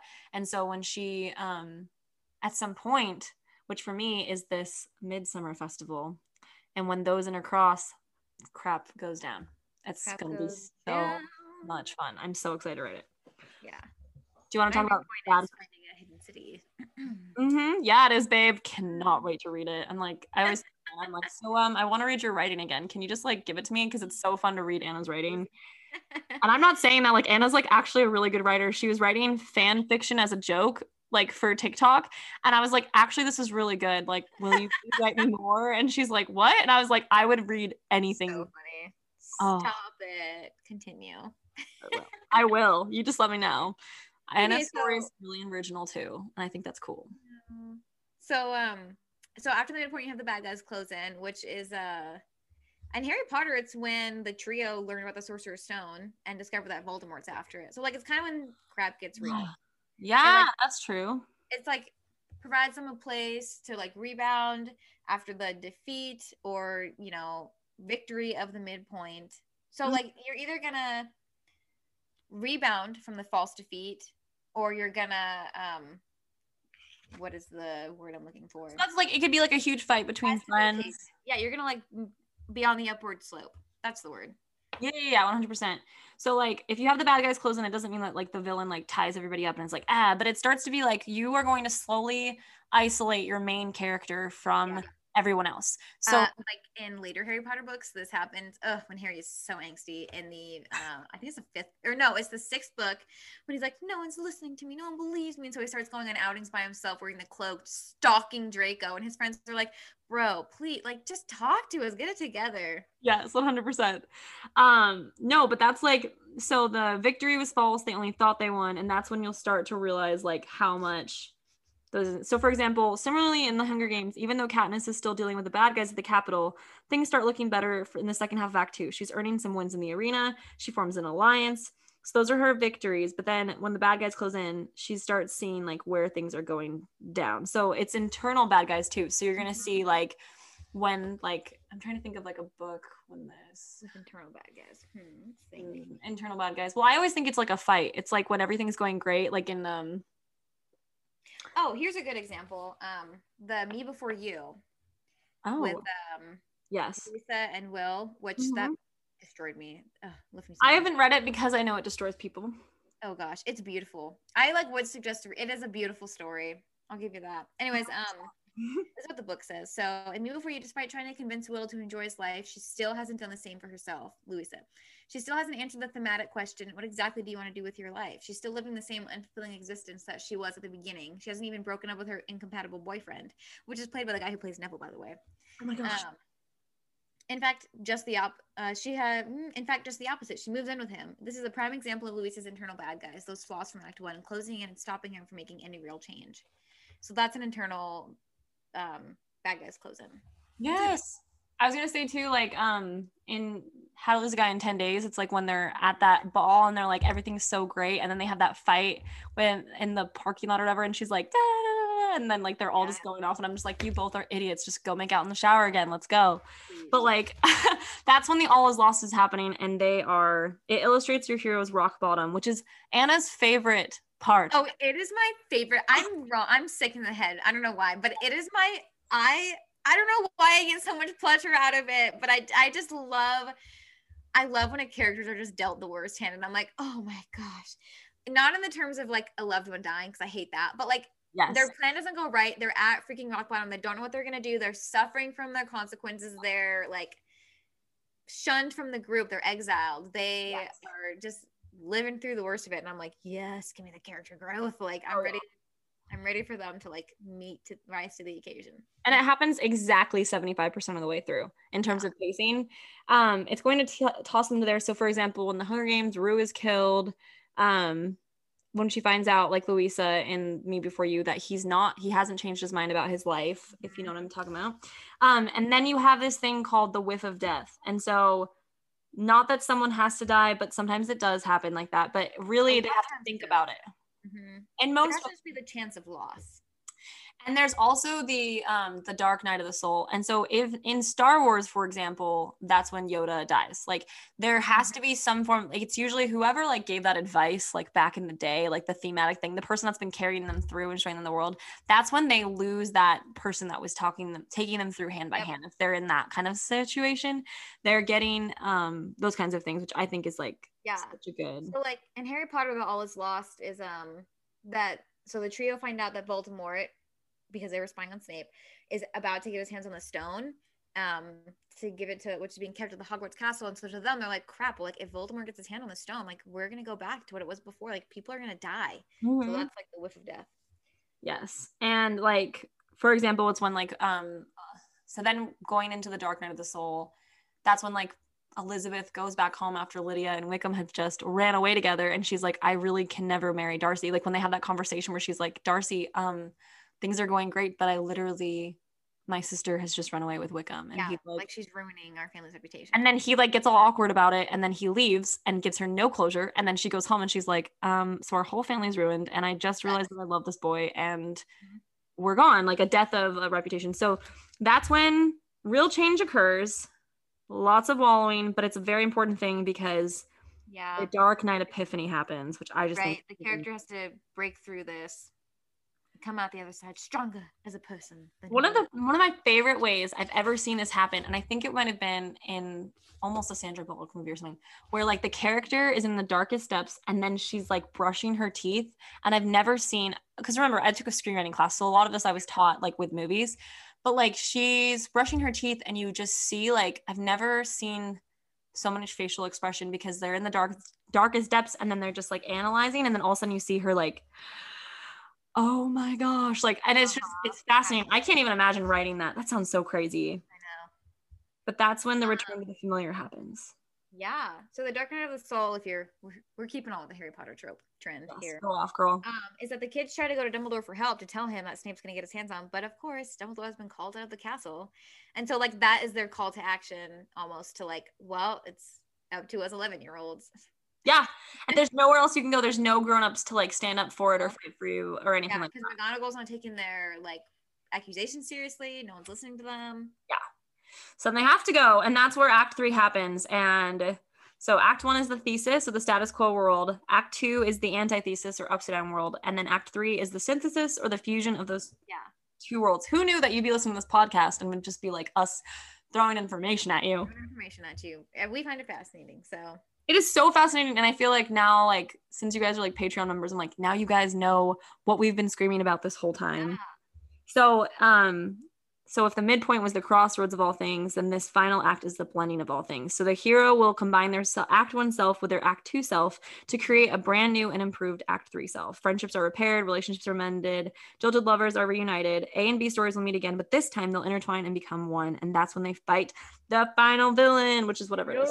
So that is in Harry Potter, Harry knowing his destiny, like knowing his history with Voldemort and being like, maybe this was always supposed to be like this. His character from Act 1 merging with his new, wizard self from Act 2, and he like chooses to go down with Harry or with Ron and Hermione to stop him. I love that. And that's where so it resolves all the problems, and that's the whole purpose of Break Into 3 is to resolve all the problems created in Act 2 and proves that your hero has learned the theme. And honestly, it's not a lot of the book. It's like, so Act 2 is going to be 60%, and this is like the last like 15 to 20%. So it's like super chill. But there's the 5-point finale, which does it break it down in there? Ooh, it probably does. Let me actually like look at. Okay. It's on page 68 if you're following along with us. So if you wanted me to break it down like intensely, the finale for Harry Potter, go for it. Do it. So it's point 1. It's gathering the team. So in preparation for storming a real castle, Harry, Ron, and Hermione meet in the common room and after everyone's gone to sleep, they get past Peeves and Neville, who tries to stop them. Then they have point 2, which is executing the plan. They reach a 3rd floor corridor to find the 3-headed dog has already been lulled to sleep, and the trap door is open, which means Snape has already been there and they might be too late. They head down after him. They get stuck in the Devil's Snare, which is actually a B-story sacrifice, Ron with the wizard's chest and Hermione with the potion. Oh, yeah. Mm-hmm. That's cool. So that Harry the hero can get to the end and face whatever is there alone. Oh, yeah, okay. They go through the Devil's Snare. They do wizard's chest and the potion. They do wizard's chest and the potions test. So each character is, doing their strong suit. They're doing their strong suit. It's also like they each make their sacrifice, the B-story sacrifice. And that's usually where a lot of the secondary characters make sacrifices for the cause. So literally Harry and Ron, or Hermione and Ron, literally go off. And it's just because he has to meet there, whatever's facing him, alone, like most heroes do. And then you have the Hightower surprise. So usually in the finale, there's like some plot twist type thing that's going to come from out of nowhere. Mm-hmm. And that's Harry expecting to find Professor Snape and seeing Professor Quirrell, who no one suspected at all. And it turns out he is the one working for Voldemort and planning to get the stone. And Voldemort's on the back of his head. Like that, what a twist. So, I always think about that when Fred and George Weasley had the garlic floating around his head and smacking the back of his turban. I'm like, they were smacking Voldemort in the face. Actually hilarious. Good on him. Good on him. And then you have the point 4, which is dig deep down, which is the mirror of Arise in the room, and Quirrell makes him look into it, hoping Harry will help him find the stone. This time when Harry looks into the mirror, he sees himself hiding the stone in his own pocket. He lies and tells Quirrell that all he sees is his own success at school. Success at school. Can I even talk? Mm-hmm. And then you've got the point 5, the execution of the new plan. Voldemort commands Quirrell to kill Harry, but Harry, now understanding his own power, reaches out and grabs Quirrell's face, which causes blinding pain to shoot through Harry's body. He passes out and wakes up in the school's infirmary. Dumbledore tells him that Quirrell is dead, and Voldemort's gone. I love it. And I think that a lot of the times it's so important to have that 5-point plan, because I think when everything is just handed to the hero, it feels so false. It doesn't feel like a real victory. And we want the external and internal. This is where the external and internal, what they've learned externally, what they've learned internally come together in order to do it. And like, it's a celebration of Harry, Ron, and Hermione's friendship, which is the core theme of the book. And the magic of friendship, and that they all sacrifice to come together. And if you also think about it, like the Sorcerer's Stone, like Harry was able to have a pure heart and not think about his family. He was thinking about the greater thing. But I think like it's so powerful, because if you can deliver on that and show the reader that like they don't need that thing that they previously had wanted, that it's all worthwhile, and they give that up and they like go through, that's when a book is truly satisfying. And I think that's why Anne and I, like, people say we have great taste in books, but I think it's because we follow books that follow this format and deliver on that. And so that's why we're like so nerdy about it. And then we have the final image. Go for it. The final image is just like Harry is boarding the Hogwarts Express at the end of the year. He's going home a changed man, you know. And so the final image is just like the prologue. The prologue is the beginning. Wow. There we go. The final the final image is just like the epilogue of the book. Oh yeah. Which, like, can we please have another 100 pages of an epilogue for Harry Potter, please? Oh my gosh. I would die. I would live for that. I hate when authors like, well, I just wanted to leave it up to interpretation. I'm like, but I want to know every single thing. I want to know how they're doing. I want to live in the world. Know all the plot points, all the characters, what they're up to, and their day-to-day life. Please. Yes. So, I mean, that's like the main thing that this book really goes over. And that was the main thing why we wanted to talk about it, is because it helps, like, I don't know, it just helps them, like, it helps me understand the book and the movies. Yeah, it helps you understand it. And then, like, the motivate, like, for sometimes when a character comes out of, like, left field doing something that you don't expect, you're like, what the heck? Like, what could they be setting up? Oh, yeah. You know, like, it helps me at, like, I have problems with the Summer I Turned to Pretty series and the third book, and how I'm bitter about it. But anyways, it kind of helped me understand a little bit, having read Save the Cat, like what she was trying to do, at least in that sense of things. So, still have yeah. But the book is like really amazing. It talks about like how to pitch it to people, how to write killer log lines. It gives like really good formulas. And it also just helps you like simplify your book so that it's not just a bunch of scattered like feelings and images and adventure in your head. It's like that. But yeah, so I mean, I think it's like, this book is amazing, but I think this is this is mainly all we talk about on the podcast. I just wanted to make some form of a kit where I'm like, hey, if you want to know what the crap we talk about on our podcast, this is the Save the Cat book. So yeah. Yeah. So we've kind of been talking a lot, but since it's a Patreon episode, it's just going to be longer and you guys are just going to deal with it. But I want to go through your beat sheet, and you can go through, like, we can go through my beat sheet. I just think that would be so fun to talk about. We don't have to get like super into depth about things, but okay, I'm into it. I just think that would be so fun. If you ever plan to purchase a book from us in the future, like, stop listening. If we ever like sell this or whatever. I haven't figured out the like should we do the yours very first? finale, so do you want to workshop yours? Okay, yeah, we can talk about mine first. Okay, so I don't even have a name for my book. I don't think you do either. I don't. Nope, not at all. Yeah. I have no idea. I do know. Mine is Irish fairy story. Yeah, mine is like a Scottish Irish like island sea story. It's just because we're both obsessed with that, like, we are obsessed with Ireland, and we need to go on a trip for like writing research or something. That's what I'm on. We have to go there. We have to go there. We have decades of friendship. Like, you are not. We're past that point. Like, I'm like, oh yeah, we're going. Make it there. Oh, I'm so excited. Yeah. Okay. So decades to get used to it. It's fine. There's a lot of characters in my book, but really, you just need to know that the protagonist, the main character's name is Rayla. She has a twin brother named Cade, and the companion / antagonist for Rayla is going to be a guy named Flynn. Mm-hmm. Yep. Mm-hmm. Very excited. Keep going. This makes me very excited. So basically, like, the premise of the story is it's gonna kind of be like I don't even know. I like can't even one shot like sell this. We have not loglined. But basically, it's gonna be not sailing, but it's Rayla and has been connected to the sea her whole life, and she understands the sea, and not just any water, the sea, you know, particularly very well. She can touch it with her body, with her hands, and understand what it's not feeling exactly. The sea isn't exactly a character, but it kind of is. anyways, it plays a large role of who she is and the certain power that she has. Okay, so the opening image is what you're saying is that homegirl and the C, BFFs. Yep, she has a very, so the opening image I really wanted to do was like a flashback of Rayla and her twin brother Cade on a small sailing boat, and they're on small little islands. They're very comfortable. You can tell that there's a close connection to the sea, and they're there to see an orca migration because Rayla loves orcas. Yeah, and so just as a character descriptions, like Cade they're so opposite. They're like split down the middle as a person. Like if they were one person that's been split down the middle into two. So Cade is like overconfident, super comfortable in like who he is. He's very happy with his life. He wants things in life and he's gonna go after it. And Rayla is like a super jaded person. She believes that the world owes her nothing, that it's gonna take whatever it takes as it. How are you gonna show that?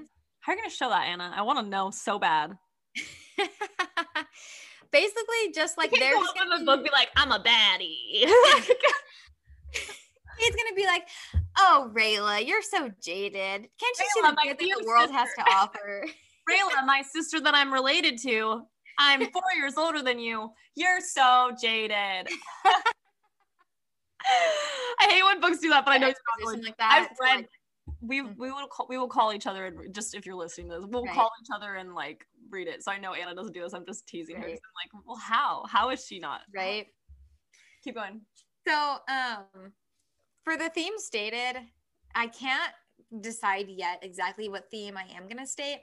I do know that I want Rayla's character journey throughout this book to be one of like self-acceptance of who she is and this power that she's always had.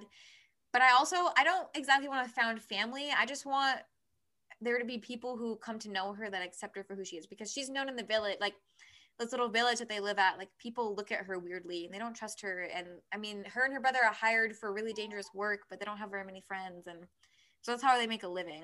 That's a really good way to do it. So her external struggle is that she wants to find her brother, right? Yeah. And her internal struggle is that she wants to be accepted. Yeah. And so, yeah. Well, that's why we're here, because we're simplifying the crazy thoughts in our head. Yeah. Yes. So the setup, I thought that this would be a cool way to do it, is going to be like a mix of flashbacks as Rayla is walking to the port to the boat. She hasn't been on in 6 months because I'll explain this. So her and Cade make their means by searching for resources from the cliffside when the tide is out and selling it. It's like a really dangerous job. It's looked down upon. It's really hard to do. People die. It's almost like dredgers for the world of Fable. Oh, yes. Like it's really hard to do, but it's really looked down on. And so the whole section of this will be Rayla walking to the boat having flashbacks of the last time she saw her brother, because her brother went missing that day of the opening scene when they're at the orca migration, and she doesn't know if he's dead or what. He's just missing. I don't know if he's dead or what. I haven't decided yet. Actually, I have, but I won't tell you. And so then stop in the middle of the beach. She'll be like, well, and that's as far as I'm going. You'll have to read it. You'll have to maybe read it in 10 years. Who knows? 10 years. Yeah. Someone's listening to this being like, what the F is this? Guys, you're on Patreon, people. I'm sorry. We're just ourselves with you. This is like, we're like 30 people are going to listen to this, and those people are like our friends. So. Yep. But so the whole reason that like she's going back onto the boat is because she got this note delivered to the place that she lives saying that like, if you want to have answers about your brother, meet me here. And it's like a little island off the coast of where the port that she's on. And it's like important because she hasn't been on the boat since like Cade's gone missing. Like it's a big deal for her because she's been isolating herself from what she loves because she feels guilty of losing her brother. Yeah. And so that's the catalyst when you meet. It's not an easy life when your brother is gone. Like, you know what I mean? Like, she's alone. Like, she's completely isolated and alone. Yeah. And so the catalyst is Rayla then going to she goes to this island. She meets this guy named Flynn, who is basically like, I work for someone. I called him Calder. Yeah, Captain Calder. He's like a crime lord. And so he's like, I work for this person. And if we have information about your brother, and if you want this information, you will help my boss and me find this lost city called, I can't remember what it's called. I definitely don't know what it's called. Oh, Lemuria. It's like kind of like the lost city of Atlantis, right? This Lost City of Lumia, right, where it's said to hold like untold treasures, and there is this power source there that like people, when they get their hands on it, could change the world. Or I don't know if it's gonna be something. I like that. World changing. Yeah. They just have really good hot soft pretzels there, and everyone just wants a bite. They just have really good hot soft pretzels. That's really what he's looking for. Just like, oh, I'll sail the world for that. Right. So the catalyst is then Rayla being like, okay, well, like this journey being thrown to her, and then the debate is her. Literally, this is like we could put like a fire at her throat. Like, you know how literally in Fable, like Homegirl was running to the ship. I think there needs to be like, because she's alone, like some crap is going on and she literally has no choice, because I don't think she would just go with him being like, you might have my brother, great, I'll help you find, you know what I mean? I think that like she's got some crap going on because she's alone that's just like forced her to be like, okay, I literally have no choice, I have to go. Okay, I love that idea. Because Rayla's way too smart. Like, she's way too smart. She's not about to just be like, okay, sure, I'll just go. Like, she does not, but she has no choice. I think she has to have no choice. That's my opinion. Yes. Okay, I like that idea a lot, actually. So yeah, so then the debate is her choosing to go or not, and she eventually has to. And then they have to get the supplies, and then break into two, and then you have the B story of like, they're going to be on a big ship. Like, it's not really going to be. It's more focused on the sea. So they're going to be on a big ship with a big crew, and you're not going to really get to meet a ton of the crew.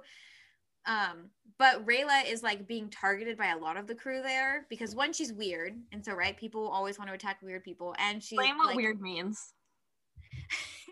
Well, like she can do things that aren't normal, right? Like she does this dangerous job and she has this connection with the sea. And like she just gives off this eerie vibe of like, she's just different and people know it.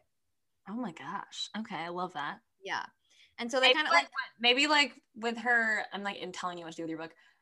I think it'd be really cool if you ever did any perspective from Flynn's perspective, which if you did, oh gosh, that'd be amazing. But I think it would be cool for a temperature change in the room, like for people, because she has the ability over water. Yeah. That could be really cool. I was thinking of giving her like a huge birthmark that looks like a tattoo on her back, like, and that goes down her arms. Okay, that's cool. I like that. Something noticeable that people see that just kind of weirds them out, but I have not decided on that yet.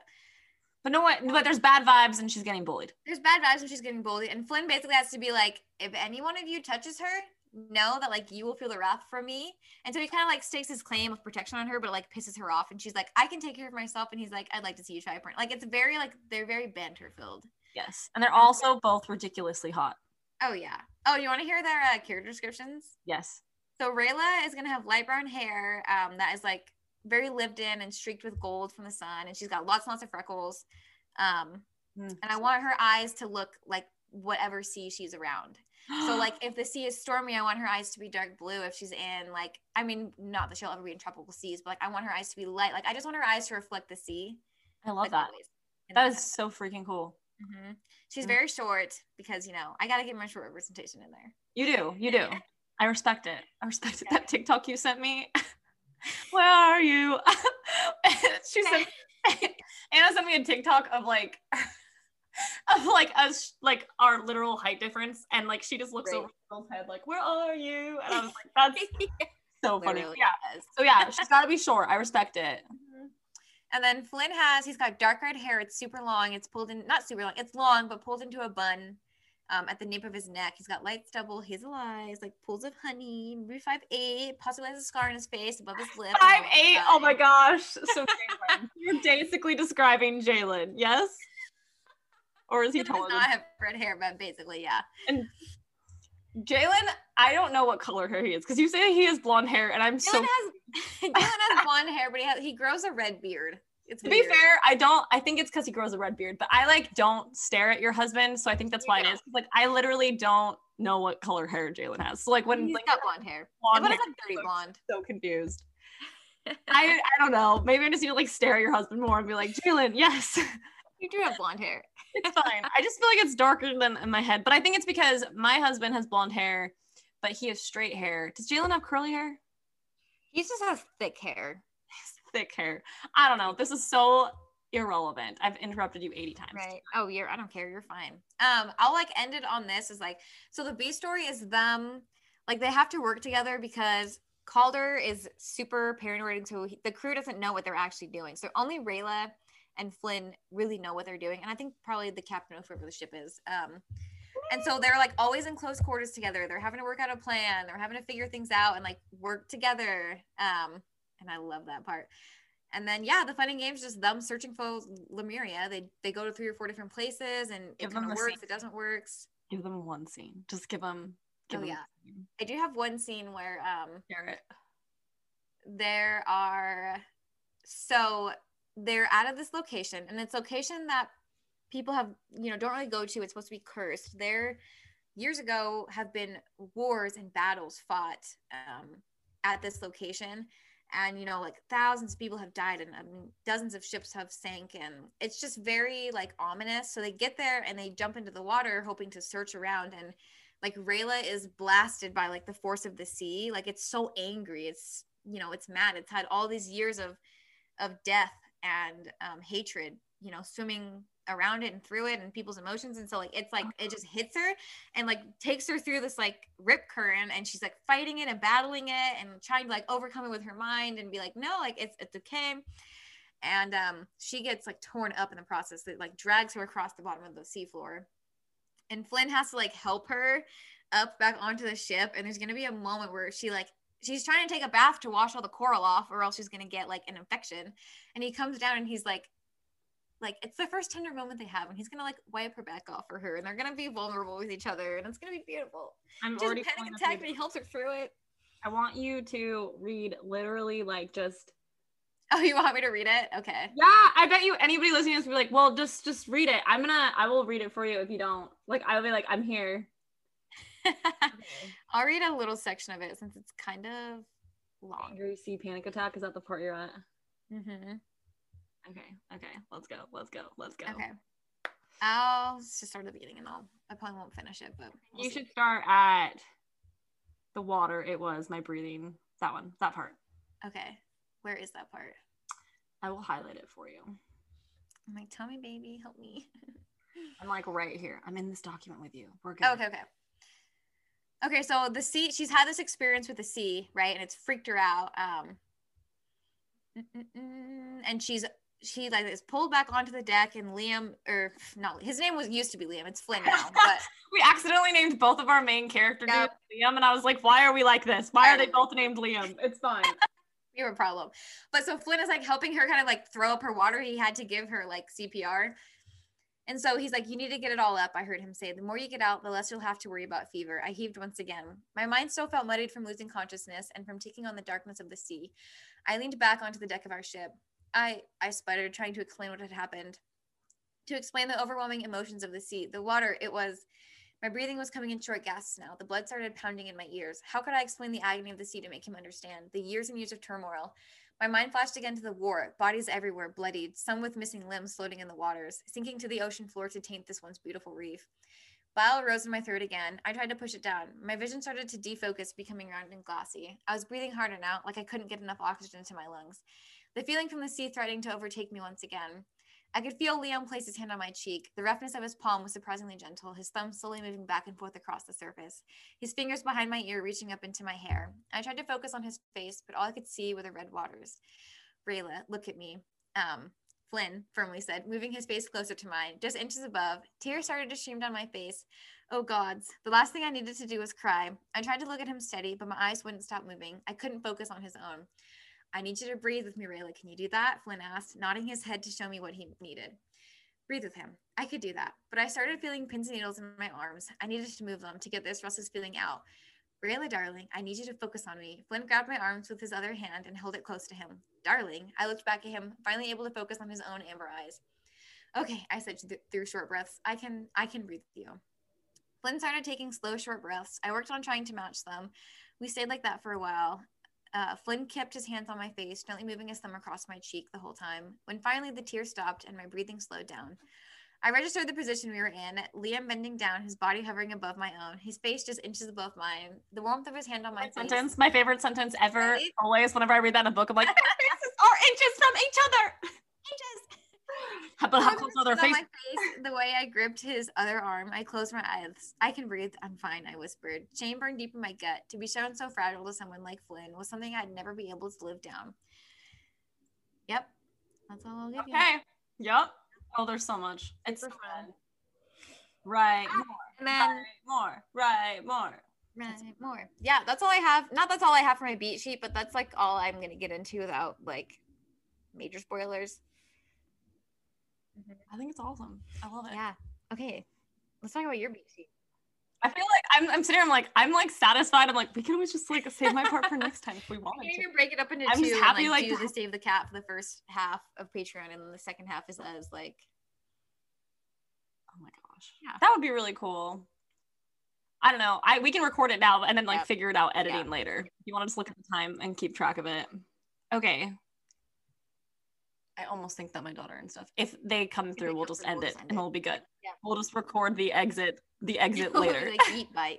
We're like, bye, see you later. Okay, cool. Because okay, so how do I even explain my book? Because the only way that I can explain it in my world, like into myself, is that it's Little Women, like Jo and her sisters, but it takes place it's a fantasy version of Ireland from the 1790s. So like just to give people like, it's Northern Ireland. I have like an exact place on Google Maps that has like where exactly it is. And so just to set the scene, you've got this amazing family. I'll just kind of read it. The sisters, mother and father, in a beautiful home on the coast of Ireland. Their mom teaches them stories about fae and songs, and they love her. Oh yeah, I'm just doing the opening image. So basically, long story short, it's an Irish like sister story with obviously friends to lovers like romance.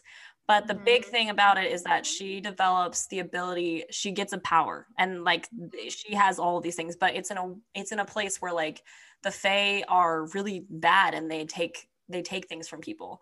And so for her to have this power is just so ridiculously confusing, and she doesn't know what to do with it. And she's constantly warring between, do I go forward in this power, or do I give up this power, or do I give up this and like just stay with my family and stuff like that. And she's torn between that. And that's like what the story is. But I've really, it's fun because like, as I've been writing, I've been like learning so much about this world.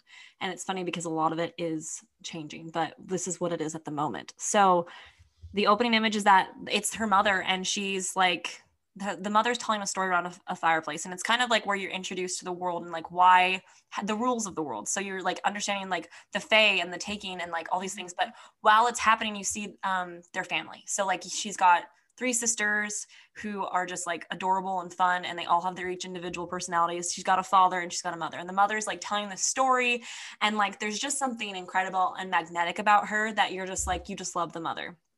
And the big thing that happens in this town is the taking. So they can live in this world, but and they're protected by the fae because they live so close to the fae. But the issue is that every 5 years, on a night in May, the taking happens, which is where they take one of the fae, they take one of the members of the town. It doesn't matter who, but one person, like everybody wakes up, and the next day someone's gone. And of course, because this is a Disney movie, who gets taken is the mother. But it's kind of strange because it's not the day that they're supposed to be taken. This is like in March or April, if we were like to do like chronological time.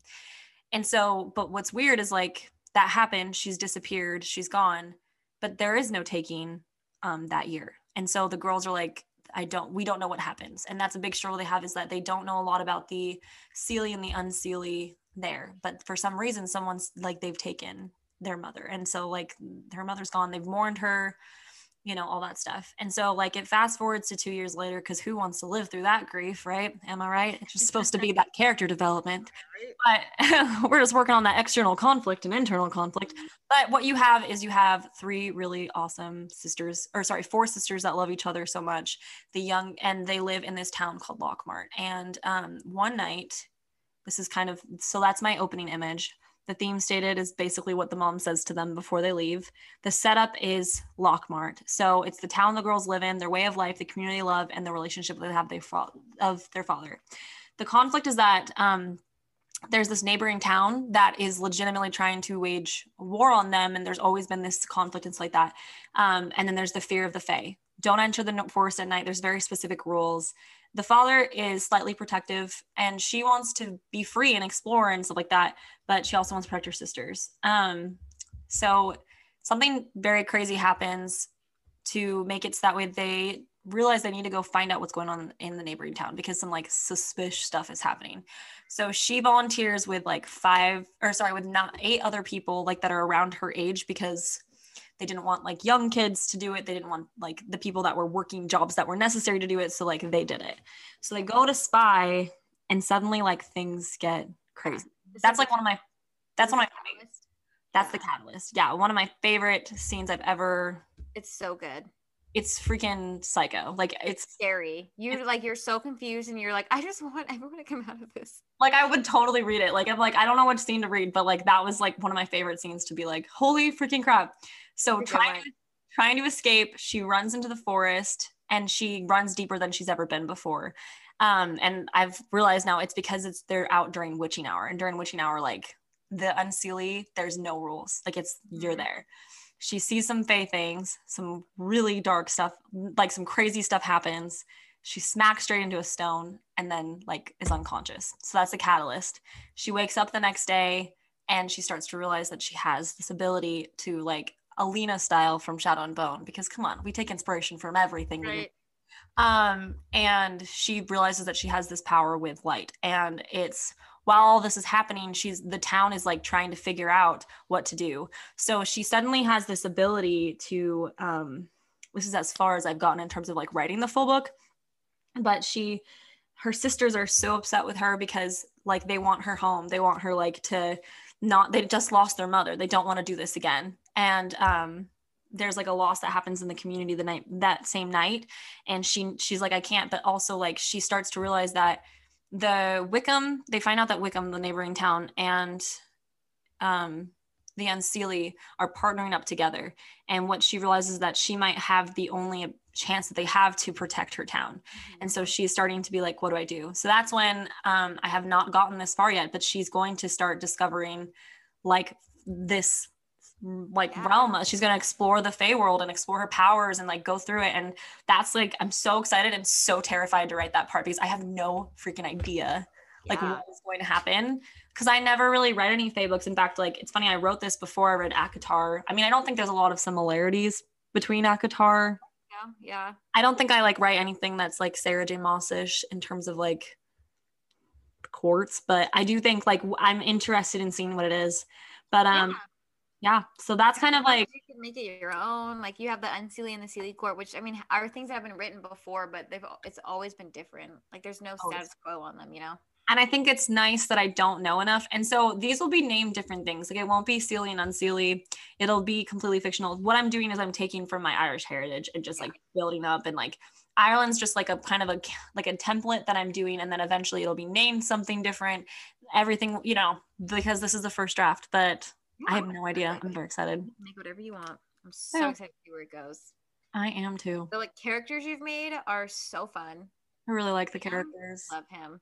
Liam's great. Liam is just a little big. He is my husband. I just wrote my husband in a book because that's the easiest thing to do. Well, and Liam is like, he's kind of a little similar to Maul too. And just in the sense of like, he's just a dude. Like he's just a realistic dude character who has a best friend. Yeah. Who cares about her? Who cares about her? If I was to read a scene, which one should I do? Should I do like the Midsummer Festival scene, or should I do the do the one where she's running in the woods? Okay. This is gonna be crazy. Okay. Irish. It's so funny like sharing this. I'm like, okay, here we go. This is personal things I've written. This is super weird, but we're good. And it's so fun because like it would be cool to see. Mm-hmm. It's still loading the pages. It's so funny because I did that earlier and then we were at 90 pages, and so it's just like loading and I'm like, this is weird. This is 98 pages. I'm like, okay. So you want the scene? Yeah. Okay. Where should I start? Is it like right after she's been doing the spying? Yeah. Do you like so like something happens, they're found out, and then they're running through the woods. Yes. Okay. So she's spying, and they like, it's so, I didn't know that it was possible for me to write this, but it was so much fun. I'm grabbing the shot. Sorry, I'm like going through like 45. And you're right too. Like there's like it's a serious book, but there are funny things. Like when she knocks herself out on the rock, and you're like, oh my gosh. She like has this, so like she gets like 2 black eyes from it, and like it like scares, like at first like people see her and they're like, ah. Yeah, and then like there's another part where which you'll read about this part. I'm about to read the scene where she gets like what looks like a hickey, but it's just a bruise from what it is, and like they like her family like would not stop touching her. Oh my gosh, what if Liam like saw it? What if Liam was like, what have you been doing? like are you okay? And she's like, yeah, why? Okay. So right now she is just in place. They're in the town of Wickham. That she's her job, and they split into groups of 3, and her group of 3 people, it's Kara, Leon, and herself, and they're under, this is actually probably gonna be a big spoiler, but it's fine because none of you guys are gonna actually read this book. It's just whatever. By the time it comes out, there's gonna be a lot of other stuff that's gonna happen too. And if you don't want to listen to it, then just skip ahead and it's fine, or just stop listening. It's fine. But so basically it says, so she's sitting underneath the, what is it called? The tavern's like windows. And there's this couple that's there, and they're like mingling near it. And she's trying to be like super quiet. And that's like another funny part, because she's like super deeply uncomfortable, because she's like, oh my gosh.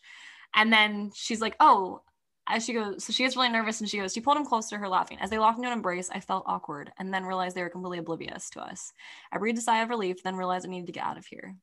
On my stomach, I inched slowly to Leon, trying to make sure the ground didn't give away. By the way, this is not the main love interest. So no, Leon, not Liam. I'm so sorry. I probably will change that in the future, but that's what's happening. It's fine.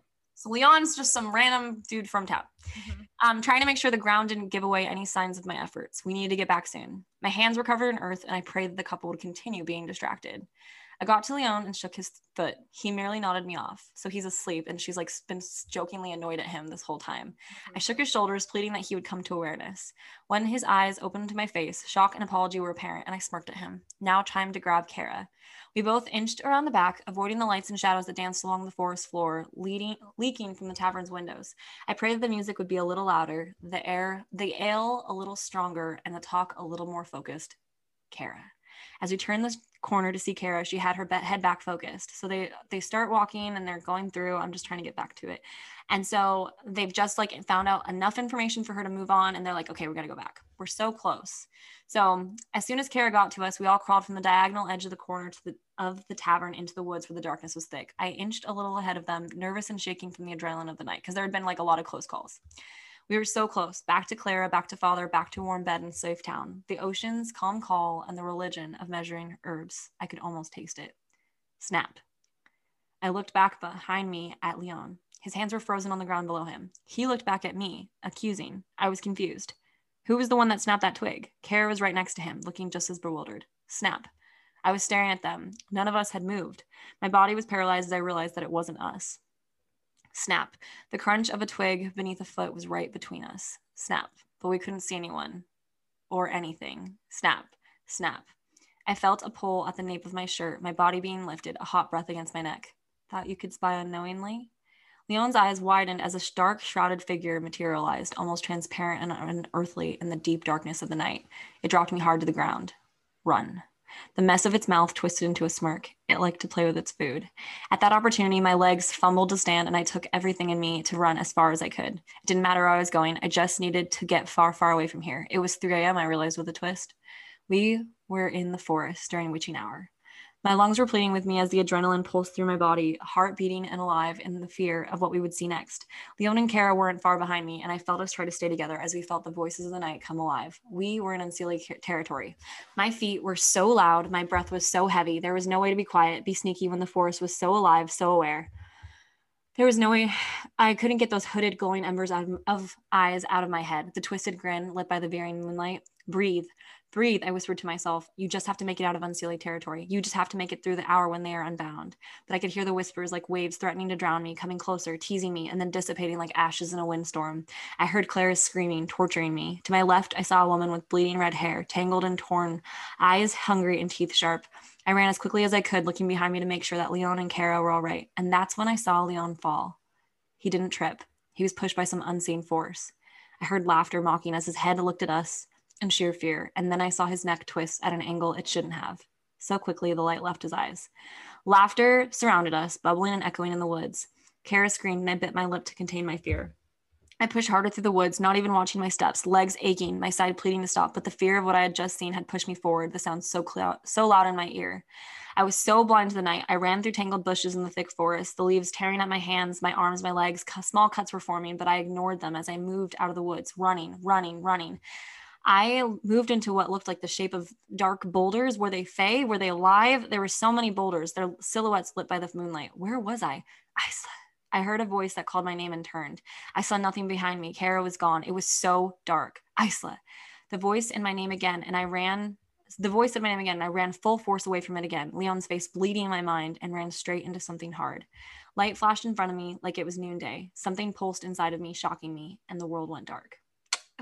Chills, literal chills. Every time I hear that. You're so freaking nice. I'm like, my favorite scene so far is the midsummer scene. It is a good one. I'm excited. But yeah, that one was like, it's funny because I didn't expect this book to be as dark as it is, but I have been listening to Evermore as I've been writing it. So yeah, that's true. You did it to yourself. I'm like, I just wrote a funeral scene. What is wrong with me? Like, beautiful. It was hauntingly beautiful. People are gonna be like, a dark twisted mystery, and I'm like, how did I write a dark twisted mystery? How did I get here? What?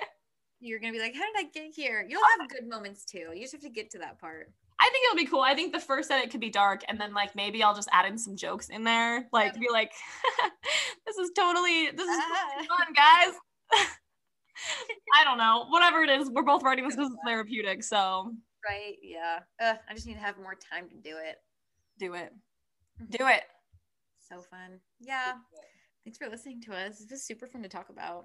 Yeah. This is chill. Now we have to go get these episodes out. But you guys are great. We love you. Love you. Thanks for listening to us.